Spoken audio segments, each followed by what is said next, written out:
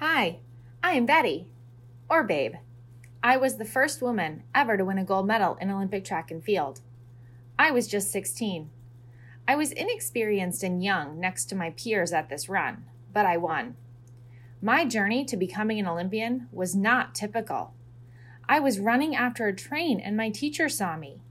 He timed me and offered me a spot on the men's track team. This is how I started my athletic career.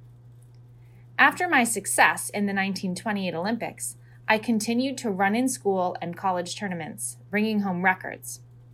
In the Outdoor Nationals of 1929, the chairman of the National Committee on Women's Athletics thought he was being complimentary when he wrote, "The most sensational performances of the meet from the slim, smiling Chicago girl who runs like a man."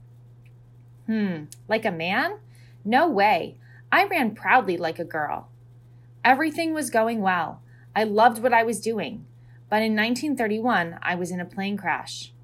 After being in a coma, I was forced to drop my participation in the 1932 Olympics because I was in a wheelchair. I worked hard and managed to recover from this near tragedy. It was a slow and painful way out, but my passion for running helped me surpass all this, and I qualified for the 1936 Olympics, winning another gold medal with my relay team. It was such a struggle. I had to work overtime, but I did it.